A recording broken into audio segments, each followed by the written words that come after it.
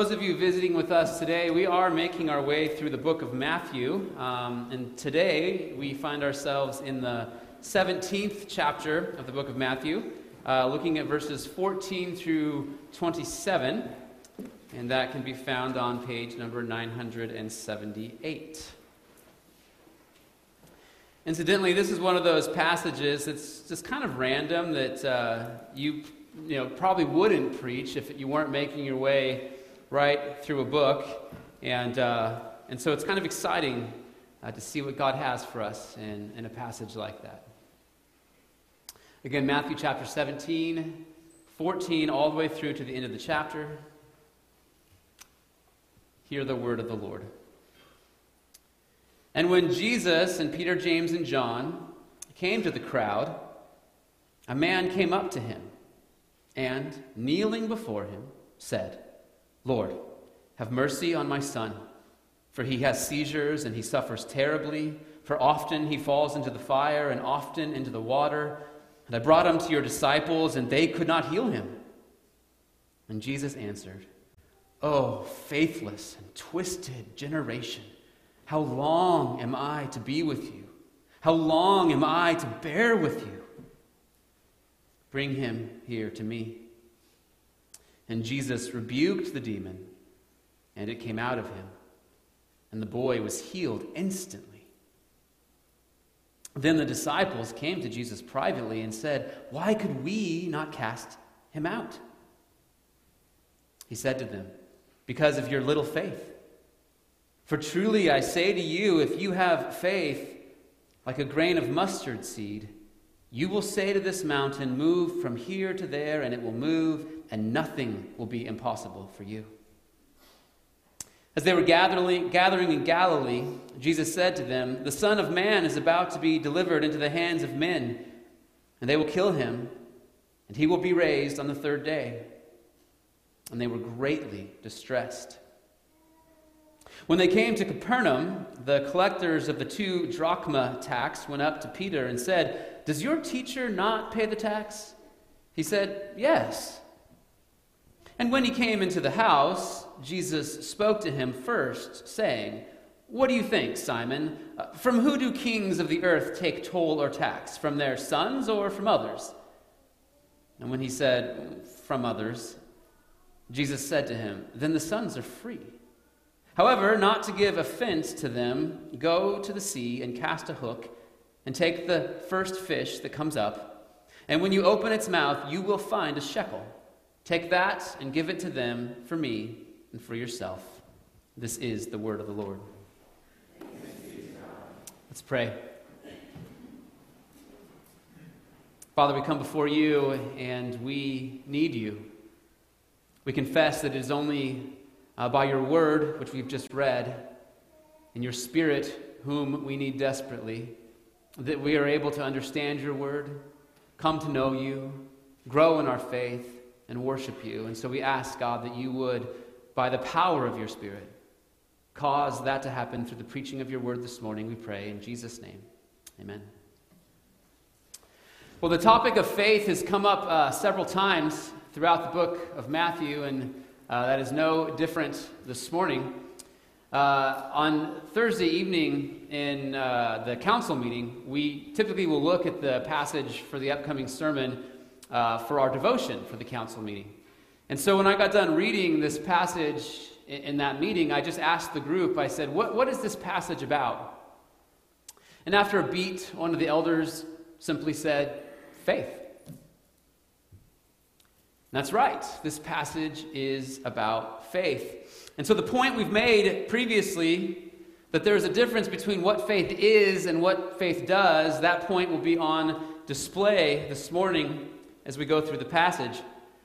Now, I know I usually give the complete outline for this morning as I begin the sermon, but today I would like to do something a little different. I've done this before, but what I'd like to do is just kind of walk deductively through the passage. So I'm going to tell you the point that I want to make from the passage, and then we'll walk through the passage, and so we can all see how that point is made from the passage as we go. So the first thing that we see in our passage this morning is that ineffective faith affects the faith of others. Ineffective faith affects the faith of others. Or another way to say it would be that faith that's not doing what faith does affects the faith of others. So here's what I mean. If someone says that he's a Christian, but he's got no peace, he has no self-control, especially with outward things like substance abuse or anger or immorality, if he has no love for his neighbor, if he's selfish and self-absorbed, if his faith is ineffective to change his life in any way, then people are either going to think one of two things. They're going to think either, well, this man is not a Christian, or they're going to think that being a Christian makes no difference in the life of somebody who claims to be a Christian. And so this kind of faith does more harm than good for the cause of Christ. And in our passage this morning, Jesus is coming down from the Mount of Transfiguration, where we've just had this epic experience that only Peter, James, and John witnessed. And when they get to the bottom of the mountain and catch up with the other 9 disciples, here's what we find. And when they came to the crowd, a man came up to Jesus and kneeling before him said, "Lord, have mercy on my son, for he has seizures and suffers terribly. For often he falls into the fire and often into the water, and I brought him to your disciples, and they could not heal him." So notice, for once, Jesus is not the one surrounded by the crowd. It's his disciples. And so that when Jesus and Peter and James and John catch up to the crowd, the man notices Jesus, and he comes out of the crowd to Jesus, kneels before him, and explains, "Hey, my son has been having seizures. He's suffering terribly. Sometimes he falls into the fire. Often he falls into the water. And as a parent, this is a parent's nightmare. Because a child who is often falling into the water or the fire is a child who could die at any moment. Just imagine the anxiety on this man to constantly be making sure that his child is okay and that he's nowhere near water or fire. Every summer, my family, we take a trip up to Lake Tulloch, and we rent a house up there.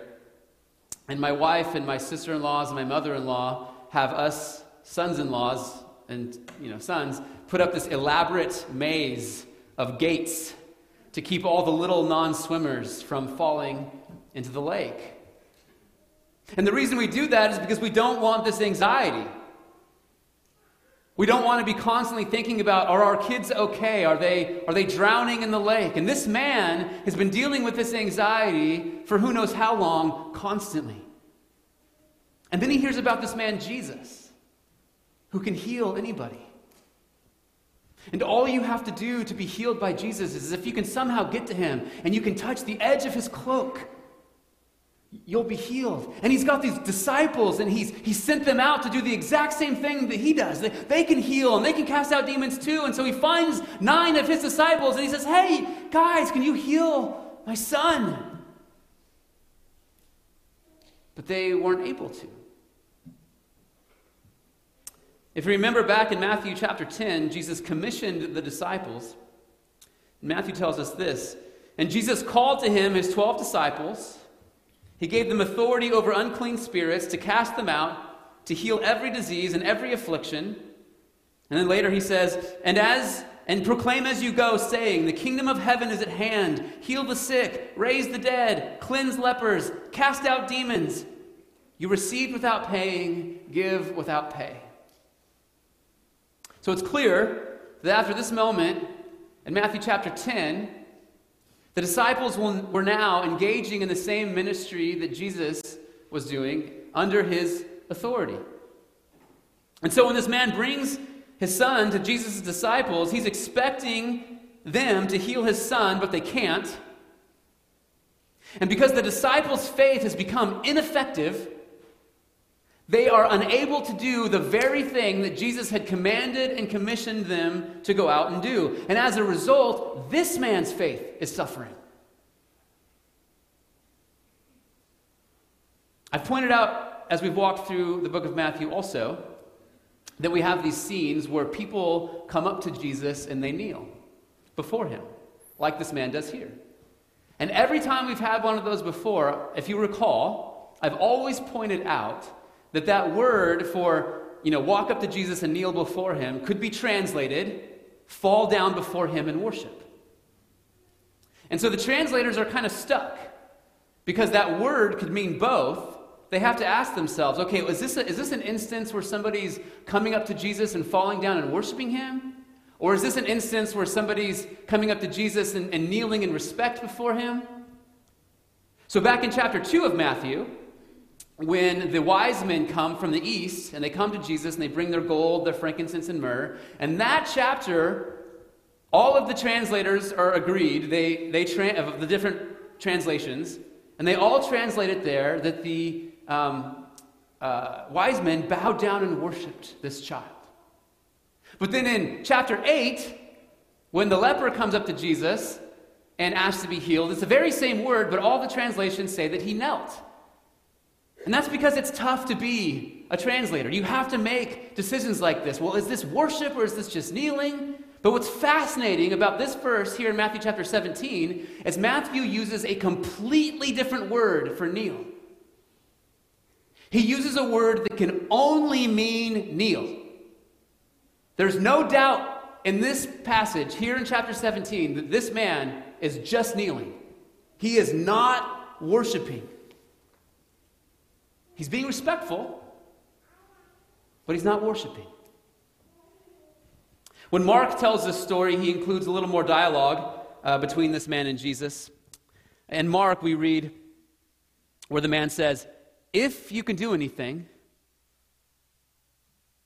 as if there's some question about whether Jesus can do anything, "have compassion on us and help us." And Jesus said to him, "If you can." As if it's the most absurd thing Jesus has ever heard, because of course he can. And then he says, "All things are possible for one who believes." Immediately the father of the child cried out and said, "I believe, help my unbelief." So this man's faith has been shaken by the ineffective faith of Jesus' disciples, and we're going to see in a moment how Jesus feels about that. Which takes us to the second point we're going to make this morning, which is this. Faith is more than mere knowledge. So the disciples know, right? They have knowledge that they have been commanded and commissioned to go and cast out demons. And so you can only imagine their frustration is, oh, here's another person with a demon in him. Okay, we'll cast him out. Oh, we can't do it. Why not? And the man who's suffering is losing faith in Jesus because his disciples can't help him. And this is how faith unravels in a community. One person's faith is ineffective, which affects the faith of other people, and their faith becomes ineffective until the whole thing begins to fall apart.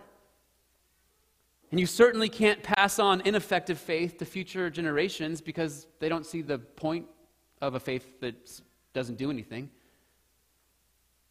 So how can we avoid having faith that's ineffective like this? And the first thing we need to know is that we need a faith that is built on more than mere knowledge. So Jesus has been with these crowds and the religious leaders and the disciples for so long already. He's shown them so much of his power and his teaching. He's healed. He's cast out demons. He's raised the dead. He's calmed the storm. He's fed the 5,000 and the 4,000. He's walked on water. And yet, the religious leaders who have the scriptures, they know God's word. They don't recognize him. The crowds have seen him do all of this. They want him to heal him, but they don't believe in him. And now even his own disciples are incapable now of doing something that he has specifically commanded them and commissioned them to go do. And so Jesus answered, "Oh, faithless and twisted generation, how long am I to be with you? How long am I to bear with you?" It sounds like he's frustrated, huh? But here's the thing. Frustration is a sinful impulse because our will has been thwarted, right? And so I struggle to think, what is the word to describe this? And this is what I came up with. Jesus is exasperated and sad. He knows that it's insane that these people don't believe in him after all they've seen, all the knowledge that they have. And he's exasperated and sad. And what's interesting is the words Jesus uses here are words that God used about Israel back in Deuteronomy.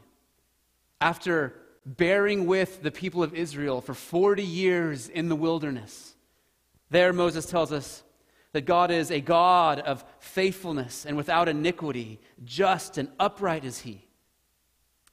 But the people of Israel, they have dealt corruptly with him. And as a result, they are no longer his children because they are blemished. They are a crooked and twisted generation.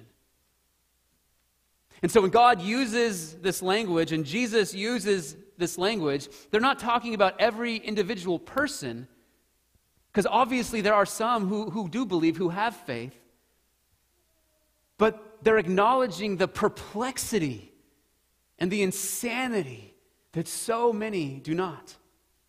And remember, a whole generation of Israelites died in the wilderness because of their unbelief, and they were not allowed to enter the promised land.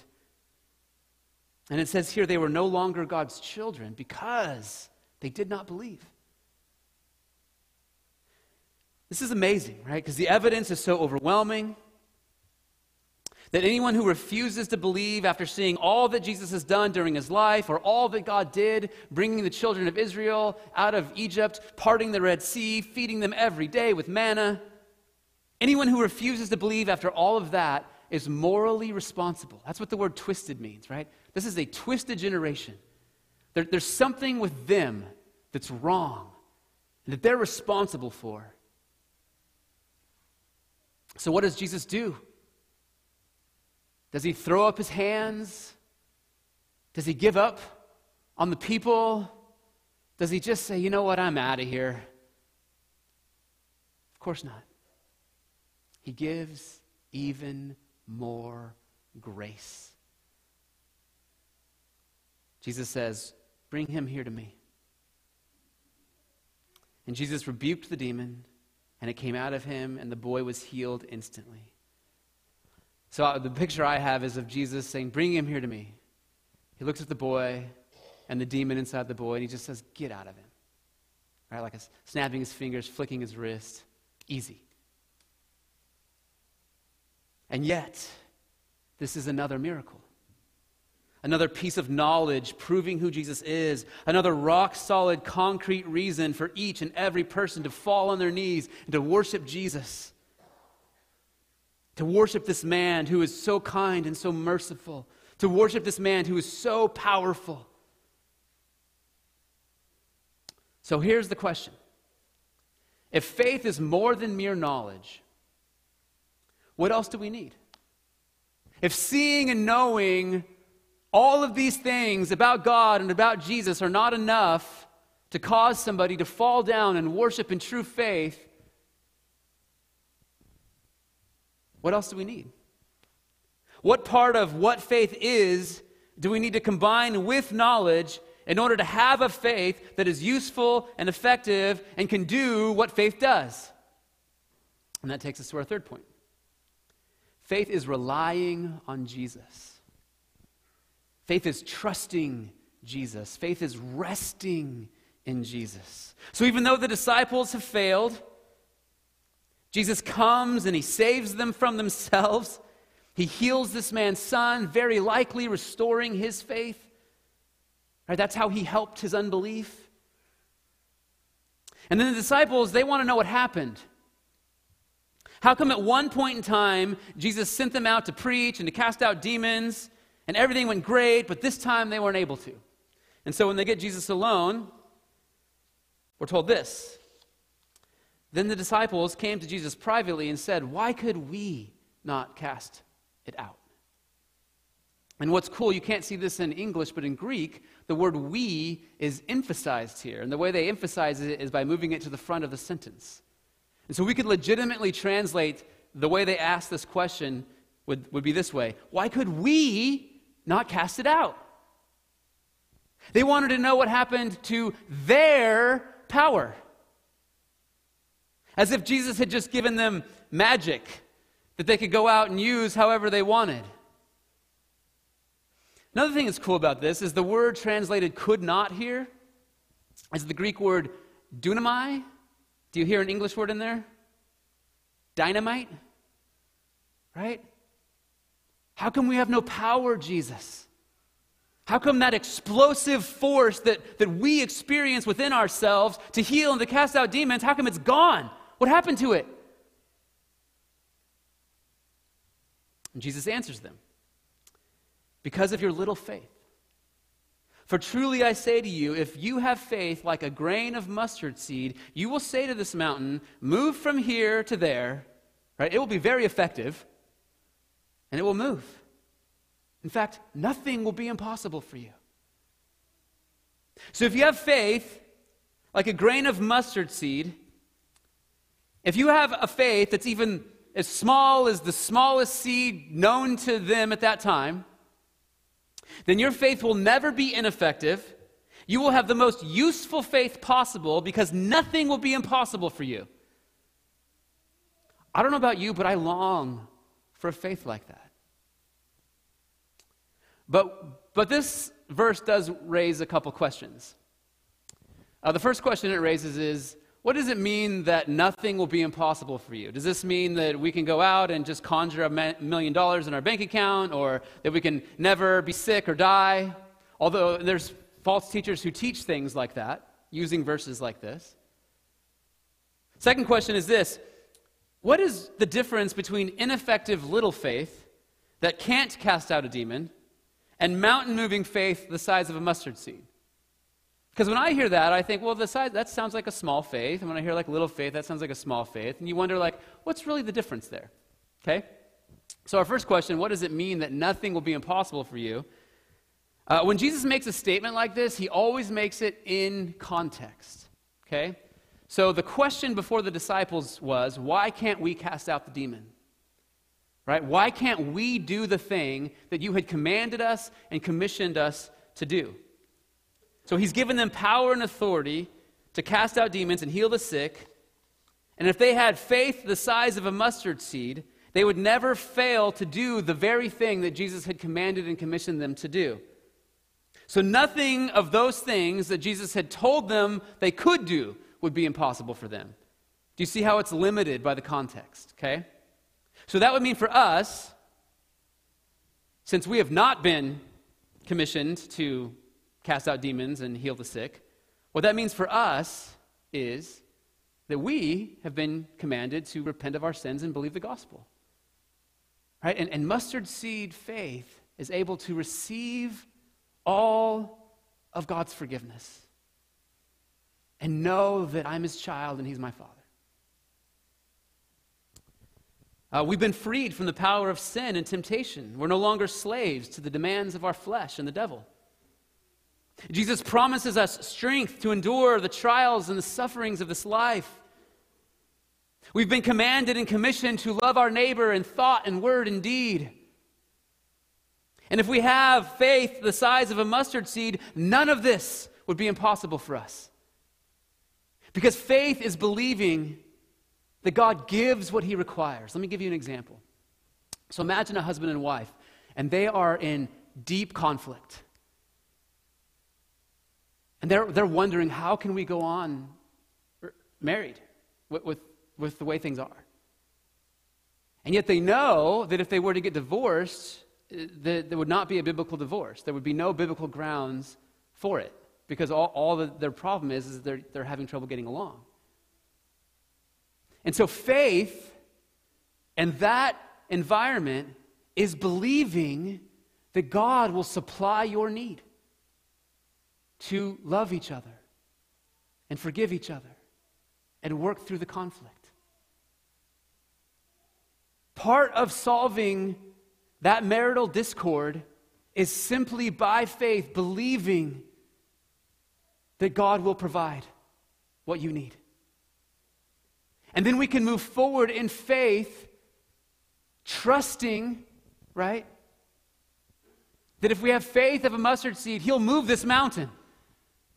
The mountain of our conflict that we don't see how we can possibly get through it, he'll move it. And our second question, what is the difference between ineffective little faith that can't cast out a demon and mountain-moving faith that's only the size of a mustard seed? Well, the word translated little faith here is a word that means poor or impoverished. So we're not talking about necessarily a small faith. We're talking about an inadequate faith. And so think of little faith as like a foggy piece of glass. It's hard to see through. Like you can still see through it because it's genuine faith, but it's just hard to see through it, okay? It's not very effective to do what faith is supposed to do. And then we can think of mustard seed faith as being a little tiny piece of glass that's very clear. Like you can see right through it. And we want crystal clear faith, even if it's small, and not foggy faith. Because crystal clear faith is a faith that allows us to behold Christ clearly. He is the object of our faith. And faith is what enables us to receive Christ and all of his benefits. So if I can see through my little tiny lens of faith who Christ is and all that he's done for me, I can receive him and all that he's done for me. His forgiveness, his grace, his mercy, his compassion, his power, his strength, the endurance that I need, all of that, right? I receive by faith. Because when we believe, when we put our trust in him, when we see him, what we get is Jesus. We don't get power to do anything on our own. That's what's wrong with the disciples' faith here. For some reason, they started thinking that they could cast out demons. But Jesus tells us in John 15, I am the vine, you are the branches. Whoever abides in me and I in him, he it is that bears much fruit. For apart from me, you can do nothing. And that word right there, do nothing, is dunamai. Apart from me, you have no dunamai. Same word the disciples used earlier. You see, faith is not only the knowledge of who Jesus is, that he is the Christ, the Son of the living God, that he has all power and authority, and that he died on the cross for sinners, but it's also just resting in Jesus, his person, as the object of our faith. Faith is seeing Jesus and realizing I finally found what I'm looking for. We don't put our faith in Jesus so we can move mountains, as if moving mountains is the goal. We put our faith in Jesus because he is the source of life and mercy and forgiveness and salvation and love and power and goodness. And then moving mountains is just the result of that kind of faith. We put our faith in him because he's worthy. And if we put our faith in him, then nothing he calls and commands us to do is impossible for us if we only have even a mustard seed amount of faith. We will bear much fruit. And we also want crystal clear faith, even if it's the size of a mustard seed, instead of little faith that's cloudy, because when you have only little faith that's cloudy, it's a lot harder to tell the difference between Peter and Judas. It won't be long before there's going to be a big difference between Peter and Judas. But remember what's going to happen to Peter first, right? He's going to deny Jesus. He's going to deny him. And he's going to be crushed by it. But he is going to have true faith. His mustard seed faith in that moment is going to be able to believe that Jesus will forgive me. I have betrayed my Lord, and yet, he forgives me, even of that. Okay, real quick, if you still have your Bibles open, I just want to do a little side note for those of you who may have noticed something. You may have not seen this, but you may have. But in our Bibles, our passage goes from verse 20 to verse 22.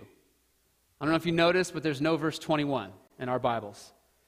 And you can find verse 21 in the footnotes, which I'll put on the screen here. This is what the footnote reads. It says, some manuscripts insert verse 21.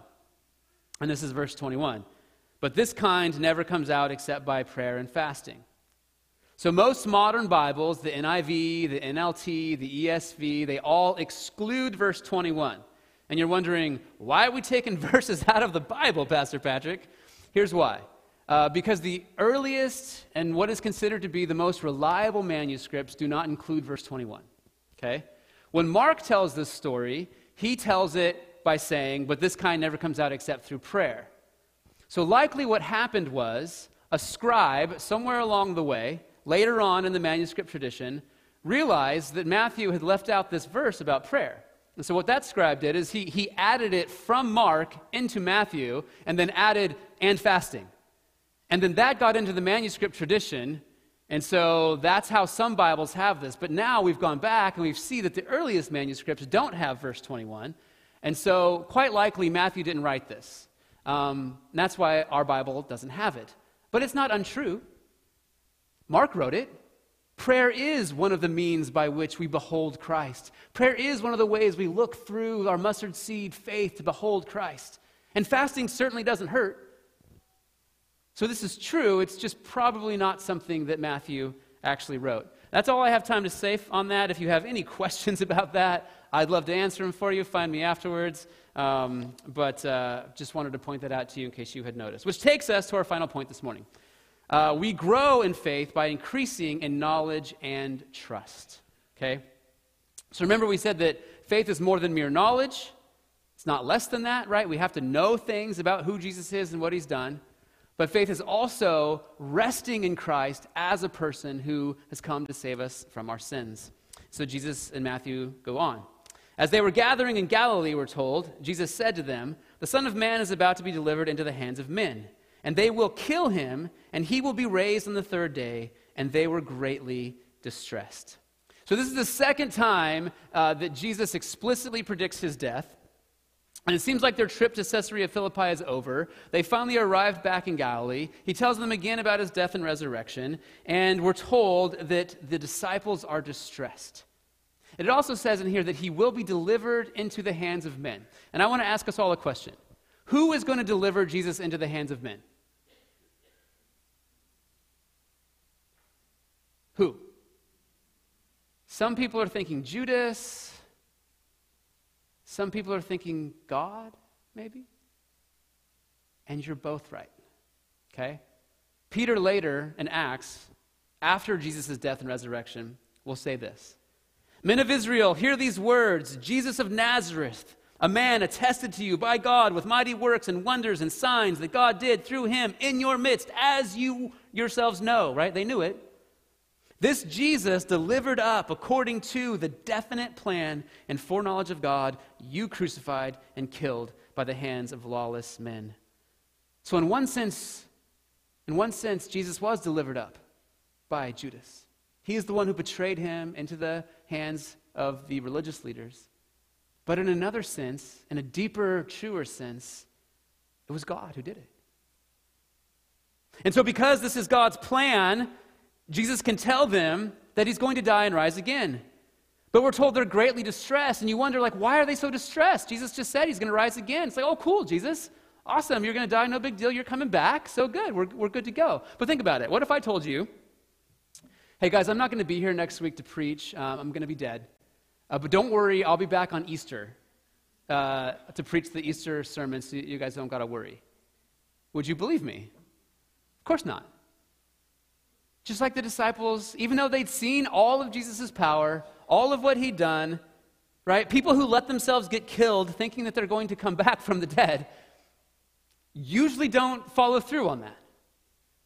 And this is why the disciples are so distressed. And now we start to see a piece of knowledge that the disciples were lacking. A piece of knowledge that is so central to all of our faith, which is Jesus' life, death, and resurrection. Part of the reason their faith was ineffective was because they didn't know about the death and resurrection of Jesus.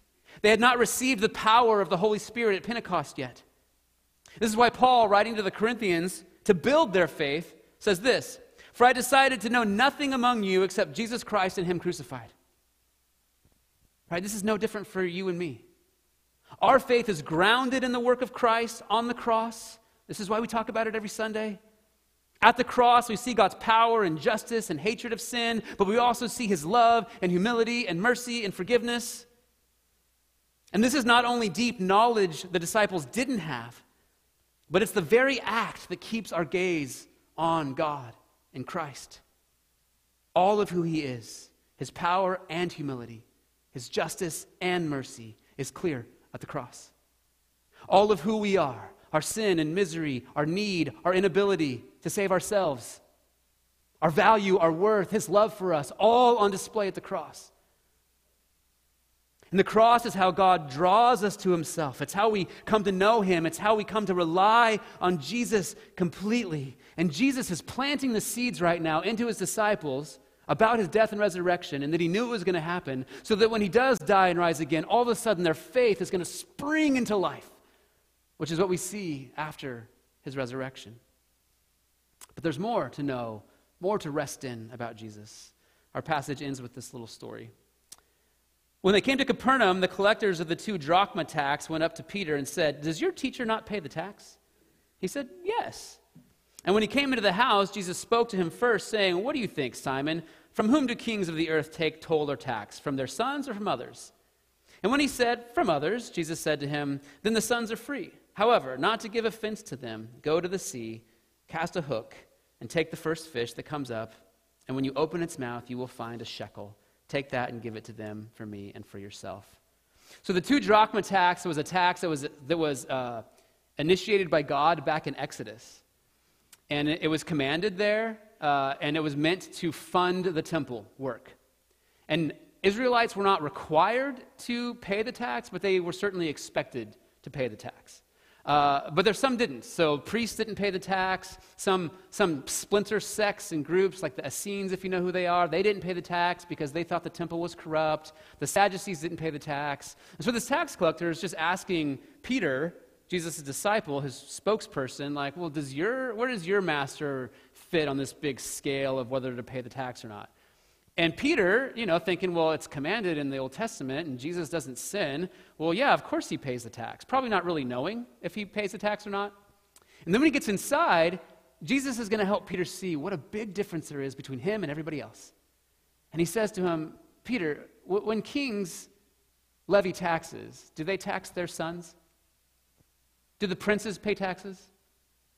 And the answer is, of course not, because whatever belongs to the king belongs to his son. Whatever belongs to his son belongs to the king. It would be absurd for a prince to pay taxes.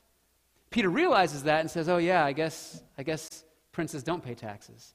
And Jesus says, and then the sons are free. Basically saying, like, I'm the son of the king. That temple, that's my Father's house. I don't pay taxes for that house.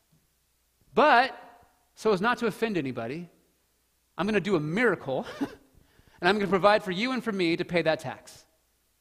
What's beautiful is that Jesus, in this moment, doesn't want to offend people because it's not that big a deal, right? But a couple chapters earlier, he had no problem offending the Pharisees when it came to things about life and godliness and salvation.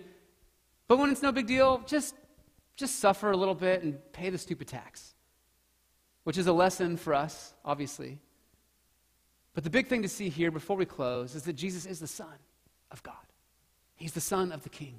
It's his Father's house, right? And as we look to him in faith, it's his death and resurrection. It's his sonship. It's the fact that he will provide for us miraculously. We don't got to worry about where our bread daily is coming from because we have a God and a King who will provide for us. And faith, what faith does, right, is it receives Christ and all of his benefits. What faith is it receives Christ and all of his benefits. And what faith does is it lives as if everything we've received by faith is true. Right? Let's pray. Father, we come to you this morning grateful for this obscure passage and what it teaches us about faith. Thankful, God, that you are the one who accomplishes it all. We receive not only the forgiveness of our sins by faith, but we receive our growth, our growing from little faith to mustard seed faith. We receive that by faith, God. So help us now to be a congregation that beholds you, that beholds your holiness, that beholds your greatness, that beholds your mercy and kindness in Christ, and help us to receive all of that by faith. In Jesus' name we pray. Amen.